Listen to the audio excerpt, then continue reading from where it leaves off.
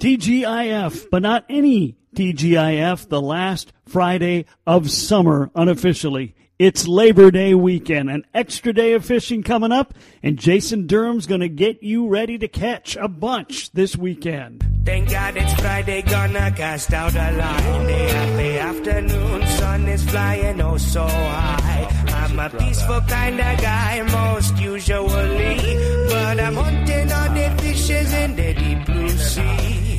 Making sure my bait is all nice and stinky. Gonna add a little, let it make the bait go sinky. We can wait another day to do the patchwork laundry, 'cause now we going fishing on Bunyan Country.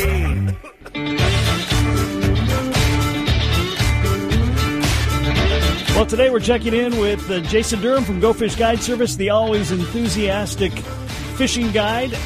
Jason, welcome back to the show. Great to have you. Hey, thanks for having me on, Kev. Well, let's before we get into fishing, I know you're getting ready for the school year, and of course there's been a lot of questions. Everything set to go in Nevis now? Why, Kevin? Why did I know that these questions were coming? Well, everybody wants to know, inquiring minds, you know. Of course, everybody wants to know. To tell you honestly, I'm actually at the school right now. We're doing this over my lunch break, and I've already had kids for a few days. We do an early program in Nevis. I teach kindergarten, so we do something called Kinder Camp, where the kids come for 3 half days, and they just get acclimated to the environment, get to meet some of the staff members at the school. There's not as much separation anxiety, for those of you who need a little clarification on that term. And you know the kid that hangs on to his mom or dad's leg when they try to drop him off at school? That's separation anxiety. Okay, this helps eliminate a lot of that. So the kids are excited to come to school. They're not nervous, especially when there's 600 more kids in our building. So we do this program for a few days, and of course with the state mandates that we have right now, the kindergartners had to wear masks. And everybody had their predictions of how this was going to go. You know, are the kids going to be wearing them on their knees, on the back of their heads? Why is your mask wet? Why do you have, so-and-so's mask on? No, you can't share masks. All of these predictions, and I will tell you honestly that it is 100, if not 1,000 times easier for a child to wear a mask than it is for an adult, because it was easy. It was a piece of cake. For them, it was like putting on their socks or putting on their jackets. It was just matter of fact, and nobody complained. Nobody played with them. Nobody said, can I take my mask off? It was just like a normal school day, but we had masks on. Okay. And you are going to be fully in school daily? In our district? Yeah. In our district, it will, and it'll vary from district to district for this year throughout the state of Minnesota. It'll definitely look different than the past for a lot of schools and families and parents and students. Our district in Nevis is going to be Monday through Thursday in person, full time, everything as normal as possible, and then Fridays will be distance learning from home. Now, families do have the option of distance learning if they're not confident in sending their child to school for any reason, and we'll provide all of the assignments and everything. Of course, there's a new word that a lot of people didn't know of a year ago at this time, Zooming. We do a lot of lessons via Zoom, whether it's one-on-one, small group, whole class. And, teachers statewide and nationwide have learned a lot more about technology, that's for sure.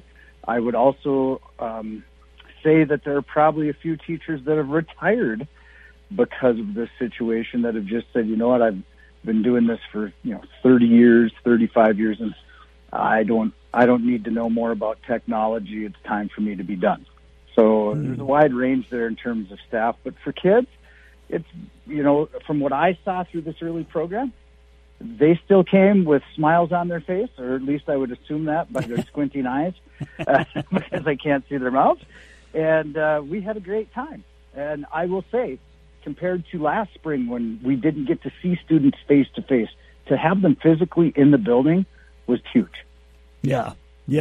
I think whether it be, before you were able to guide or before people, people need interaction, and I think it's so important to the complete person. So finding that sweet spot is important. I'm glad, we're able to find at least, sometimes together. Absolutely. That human interaction is important for all of us. Yeah. So hopefully, I'm just hoping every school district, every child, every parent, everybody worldwide remains healthy. I wouldn't wish illness upon anybody, and hopefully, we won't have to revert back to what we experienced this last spring, but we just need to keep in mind that we can be flexible and we can do this. We can do this. So I think, the idea that I'm taking in my classroom is to expect the best and prepare for the worst. So we'll jump in optimistic and we'll see where it goes from there. All right. Well, let's talk a little bit of fishing. We're headed into the fall. How was the year overall on the Park Rapids area waters? I thought it was really good. We had, of course we're talking about fishing. And so if you want the overall synopsis, I'm going to give the positive, feedback that, it was a really good year of fishing. Did we have days where it was tougher to get bites? Of course. We're trying to predict the behavior of a cold-blooded animal with the brain about the size of a single pea, depending on the size of the fish. So, there were a few days that it was more difficult with certain, weather fronts that might have come through, or even battling some of the elements like wind this year. There were days where boat control and position was more challenging because of wind. So you might not have been able to fish the lake or the spot that you really wanted to get to. But overall, I would say that it was a really good year. It'll be interesting to see how things are in our area in the future, because we didn't have any stocking done this year for walleye. My prediction is that we're not going to see a big impact from a missing year class. You'll still have that natural reproduction as well, but in our area we don't have great natural reproduction on a lot of our lakes. But I don't see it making a huge impact on the walleye fishing for the future. But overall, I would say we had a really successful year on the water. And I'm assuming it wasn't just walleyes. I'm sure, and I know you got a lot of bass there, and the bass are always biting. Panfish, everything seemed to be pretty solid. Yeah, we've really had there's one species that I didn't encounter as much as usual as I typically do. And people would be surprised to hear this, but I don't think we caught as many rock bass this year as we usually do. And I'm not even joking about it, really. Rock bass get a bad reputation. I think those kind of fish, like rock bass, bullheads, eel pout, fish that are just a little bit unique, I think they're awesome. I think they've got a lot of character. But we just didn't catch as many rock bass this year, and I don't know if it's a declining population. Maybe more people are keeping them. I have no idea. But all species in general were really, really good. I think we've had a really great muskie bite this year. We had several firsts in the boat this year. Really? It's really unique. We caught the same bass 3 times in a week. We caught the same pike 4 times in a day. Wow. Even just this last week, we caught the same northern pike twice and 2 passes on 1 weed line. And people ask me, well, how do you know it was the same fish? Well, they had unique markings on them that it was easy to tell, which made me think and reflect upon it a little bit, that maybe this happens more often than we realize, that we catch the same fish more than once in a day, but because they don't have a unique marking, we might not notice it. But it goes to prove that catch and release works. And I will tell you this, too. If we catch the same fish more than once in a day, it's still another tally on my catch chart. So yeah, it counts towards the total. We caught 2 fishing rods this year. One was simply a Barbie rod, but the second one was about a $150 rod and reel combo. And I'm still in process of trying to figure out, because it was on a very small lake, I want to figure out who lost it and how it went overboard. And if they can tell me that, I'm giving them their rod back for sure. Wow. $150? That's not bad. That's a nice catch, I'll tell you that. Well, it's better than the old The old lawn chair that Jason Freed caught earlier this summer. Oh, I saw that. I've never had a lawn chair, but gosh, we caught a single vertebrae from a bison. That was an interesting story. I've caught a bra. You name it, we probably had it. But we also had one very unique thing happen this year where a guide client in the boat caught a northern pike that was 2 feet long and had a 4-foot muskie T-bone it, hit it in the side, and we landed both in one swipe of the net. So that was definitely a highlight. Wow. When you get 6 feet of fish in the net at once, that's unique. That is unique.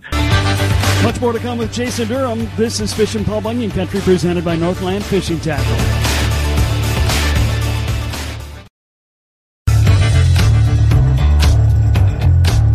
Fishin' Paul Bunyan Country is presented by Northland Fishing Tackle. We're talking with Jason Durham of Go Fish Guide Service today as he gets you ready for a final summer weekend of fishing. Yeah, school is starting next week for a lot of people, and the weather is definitely getting cooler. But there's still a ton of fish to be caught. Tell me about this catch chart you have. It's all mental. Oh, I actually used to keep a physical journal of everything that I caught and the conditions of the day and whatnot. But it honestly got to be a little bit too much for me in terms of time. But I know a lot of people that do that. In fact, I take a lot of guide clients that will keep, a log of every fish that they catch when we go out. Some of them, like I was thinking about a couple that I take out multiple times each year who come from Missouri. And they like to have a little bit of a competition between husband and wife. But they also like to look back, and see what they caught on their previous trip, just to kind of reflect upon it, and some of those unique catches, and just numbers in general, size of fish. It's always fun to remember the past. See, if you had a real chart, I was going to ask you what your all-time record was for most fish caught in a year. Oh, I've thought about that for a long time, Kev. I've thought about keeping a tally of every single fish that we've caught in a year, but like I say, it's simply too much for time. I do have another client who has a spreadsheet for the specific lake that he lives on, and he keeps track of every single fish that he catches out of there for the entire season. Wow. And of course, he has backlogs for years and everything, but it would be interesting to hear if other guides do have tally charts or journals or anything like that where they have kept track of the total number of fish that they've caught for the season. Well, I'm sure if you're as good a guide as Jason Durham, you don't have time because there's just too many fish coming in every minute. It's usually about me telling stories or jokes or, I'm getting interrupted in my stories by the fish. That's what typically happens. We have a good time out there, that's for sure. Did you see anything out on the water this year or any trends on the water that concerned you at all?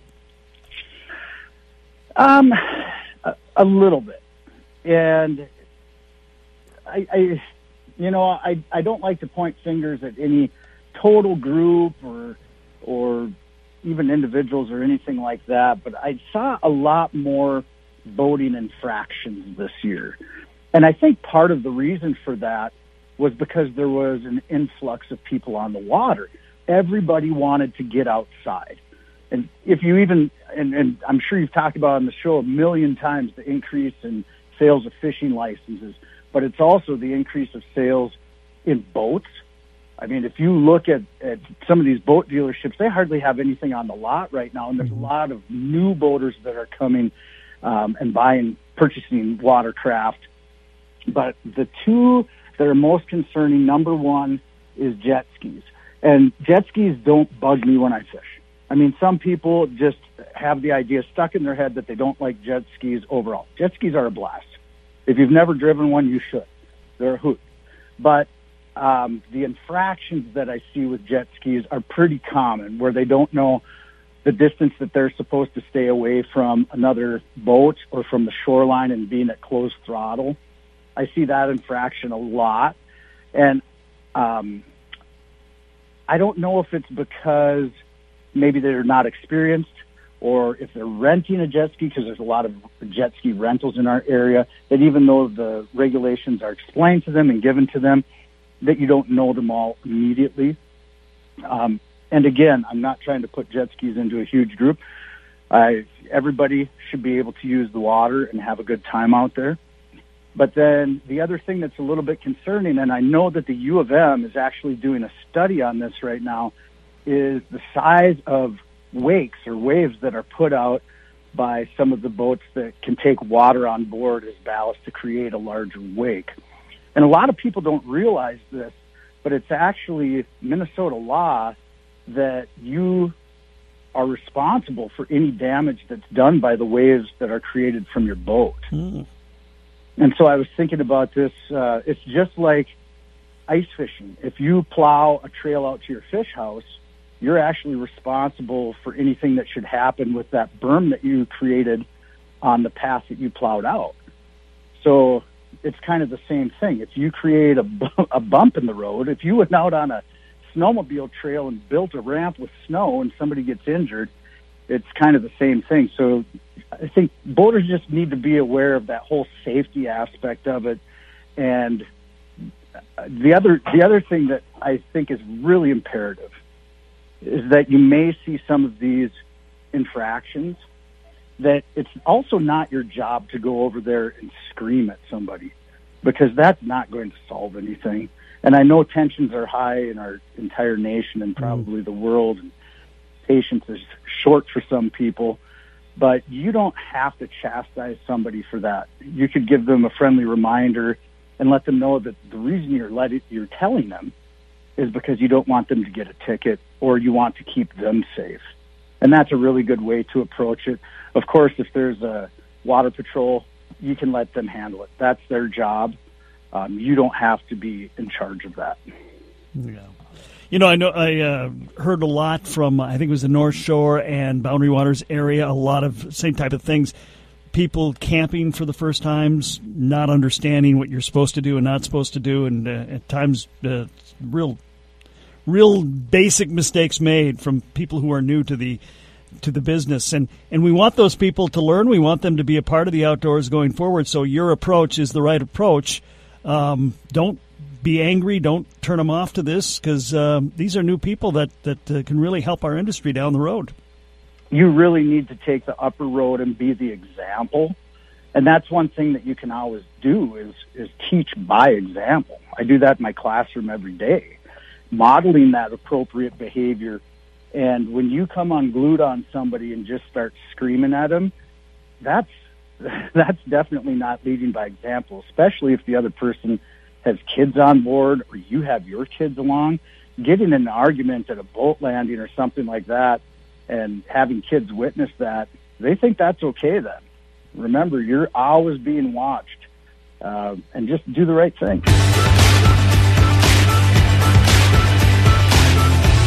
This is Fishing Paul Bunyan Country, presented by Northland Fishing Tackle. We are headed into a long holiday weekend of fishing, so we're getting all the details on how to catch fish with Jason Durham of Go Fish Guide Service out of the Park Rapids / Nevis area. So how was your business this year after you were able to start guiding? Was it busier than years past because of new anglers and people who couldn't go to Canada?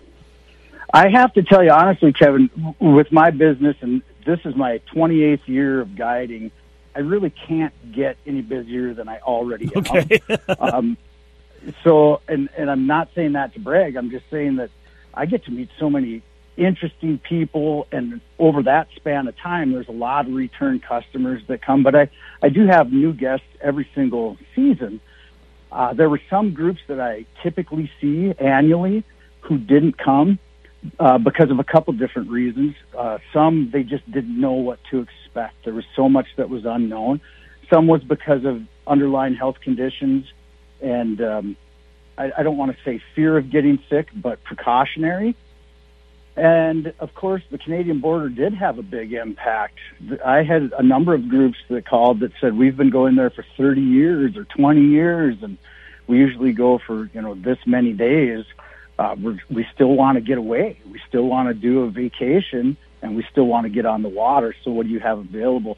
The advantage in our areas, we've got several younger guides who are working along with me. They don't work for me, but they work with me. And we have a little bit different approach with that, where our guides are we're kind of fluid. We're always sharing information, but none of us work for somebody else. We're all independent, but we work together really well. And so for those guides that haven't been around as long, they got a lot of new clients that came in who, potentially may return in the future.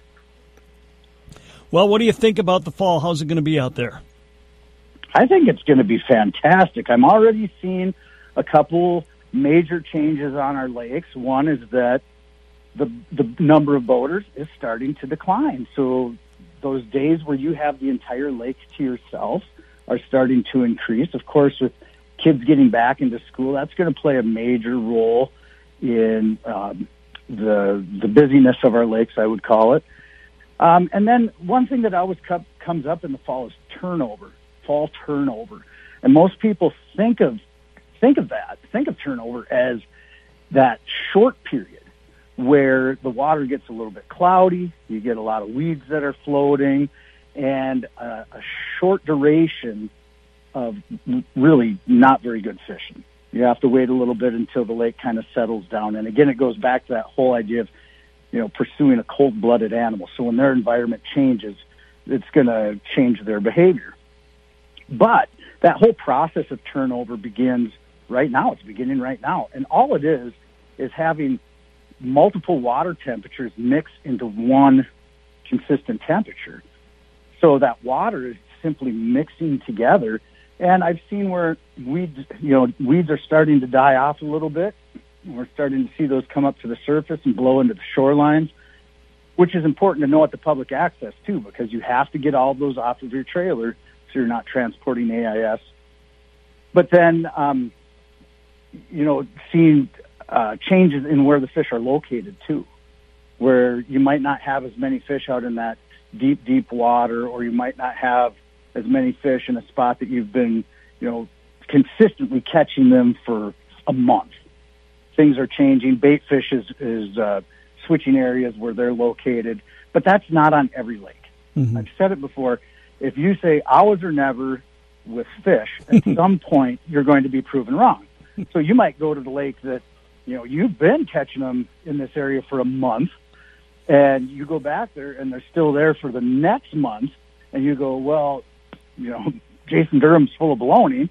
Well, again, you can't say always or never that it applies to every body of water. Every lake is different, for sure. Yeah. What's the sweet spot temperature-wise, surface temp-wise, as far as you're concerned, for the fall bite to really kick in? Yes. Same thing, always or never. Well, that's like people say. They ask me a lot, do you fish the moon phases? Yeah, I do, all of them. Do you pay attention to the solunar tables? Yeah, I'm definitely going to be out during the peak period because I'm going to be out absolutely all day. Yeah. Some people get too involved with all of that and making predictions of when it's supposed to be best. And really the key is to simply go. You want the top secret way to catch more and bigger fish, you have to get out on the lake. Just go and do it. Make time. Get out on the water. The longer you can have your bait in the water, the greater your chances are of catching a fish. Okay. Now, let's look short term. We've got a long holiday weekend here. People get an extra day of fishing. What should we be doing this weekend? What should we be fishing for? What's hot right now? What do we need to bring with us in the boat? In our area and a lot of areas nearby, so I'm talking Bemidji too, Cass Lake, everywhere from here to there and around, the walleyes have really started to pick up. And so we're getting a lot better numbers of fish. And anglers are getting them numerous ways, just like most of the year. You don't just have one approach that's going to catch fish. But we've seen the most success in this last week, moving fairly quickly with spinners, pulling butterfly blades and crawlers, moving at a pretty good pace, about 1.5 miles an hour. And it's pretty easy to do it. I mean, first thing, using your electronics to locate the fish. Sometimes finding them actually in the weeds up in that shallow water yet, too, which a lot of people aren't used to for this time of year, catching walleyes up in like 8-10 feet of water, but they're always using vegetation, always. But there are some walleyes located out a bit deeper as well. And so having confidence that you can go out and pull a spinner where you're holding the rod in your hand and you're just feeling, a slight pull from the resistance of that weight and that blade turning.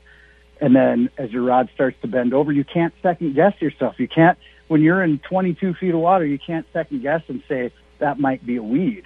As soon as there's something pulling against it, you got to pull back. Okay. So don't trick your mind into thinking that you're hooking something that's not going to be there. It's going to be a fish. All right. Do you get to keep guiding some in the fall once school starts, or are you pretty much done? Yeah, I actually do. This weekend will be busy both with getting last-minute things done in my classroom, and then I've got a handful of trips that I'll be conducting as well. But I pull my boat to school almost every day. The challenge becomes when we get later and later into the fall that we don't have as much daylight. Mm-hmm. But fortunately for me, most trips in the fall are either fishing for walleyes or crappies. So like walleyes, for instance, to go into the twilight hours a little bit and go after dark, especially in the fall, it's really nice being out there and you don't have many other boaters that you're competing with or anything. Just make sure that you're, taking the safety precautions, bringing headlamps, spotlights, all of those things, and wearing your life jacket is a big one because that water's cooling down. But just ensuring that you're going to be safe if you're out there after dark. But there's a lot of days that I'll teach a full day and then go guide for a half day afterwards. And then, of course, the weekends, too. The weekends are always busy with guiding. Are you booked for the whole fall? Not the entire fall. And, of course, as we start to get into more of the hunting seasons, I think that the fishing takes, doesn't take precedent as much as it does midsummer when there's different outdoor opportunities. So it slows down a little bit. And this might surprise you, Kev, but not everybody likes to go fishing when you have to chisel out the ice at the access to get the boat in. For some reason, I don't know why, they don't like getting frostbite out in the boat. But I'll go until, honestly, that you can't get the boat in the lake anymore. Okay. Well, you never know when that will be exactly, but... Well, exactly. And I was thinking about that. I'll be selling my boat this fall, and I don't want to be without one if we get this warm spell that we've got open water in late November or even early December. So you don't want to sell it too late because then I might have to take up hunting instead. Oh, boy. I know. Problems. It's a hard life. Yes, it yes. Is. First world problem. Indeed. Well, Jason Ehrman, it's great talking to you. I'm sure we will talk to you in the fall, find out how the bite's going at that time. Enjoy the start of the school year and enjoy your final weekend of summer. Thanks for taking the time today. Thanks, Kev. Hey, one last thing that I'd like to add before we leave. I know it's a little bit early to start talking ice fishing, but one thing I want to mention, and even hunting, though I'm not a hunter, but you've seen over the course of the summer how it's been difficult to get certain fishing items in the tackle shops and retailers, that we may encounter the same situation in availability and distribution as we get into the hunting season and into ice fishing. So my advice to the listeners is if you see something in the store that you're going to buy during this ice fishing season, I would snatch it up as fast as you can, or in the hunting season, whether you're talking about ammunition or guns or targets or anything like that. I would buy it when you see it available because it might not come back into the stores and you might not have it for your hunting or ice fishing season. Okay. Good point. Jason, thanks again, and have a great weekend and a great fall. Hey, thanks, Kev, and good luck to everybody heading out fishing and everybody who's either sending their kids to school or attending school, whether that's a teacher or a student. There's still plenty of good fishing to come, and we'll be talking about it, but enjoy this last weekend of summer, this final hurrah before fall kicks in. I'm Kev Jackson. Thanks for joining us. Fish ale, Bob Barn, yeah, country.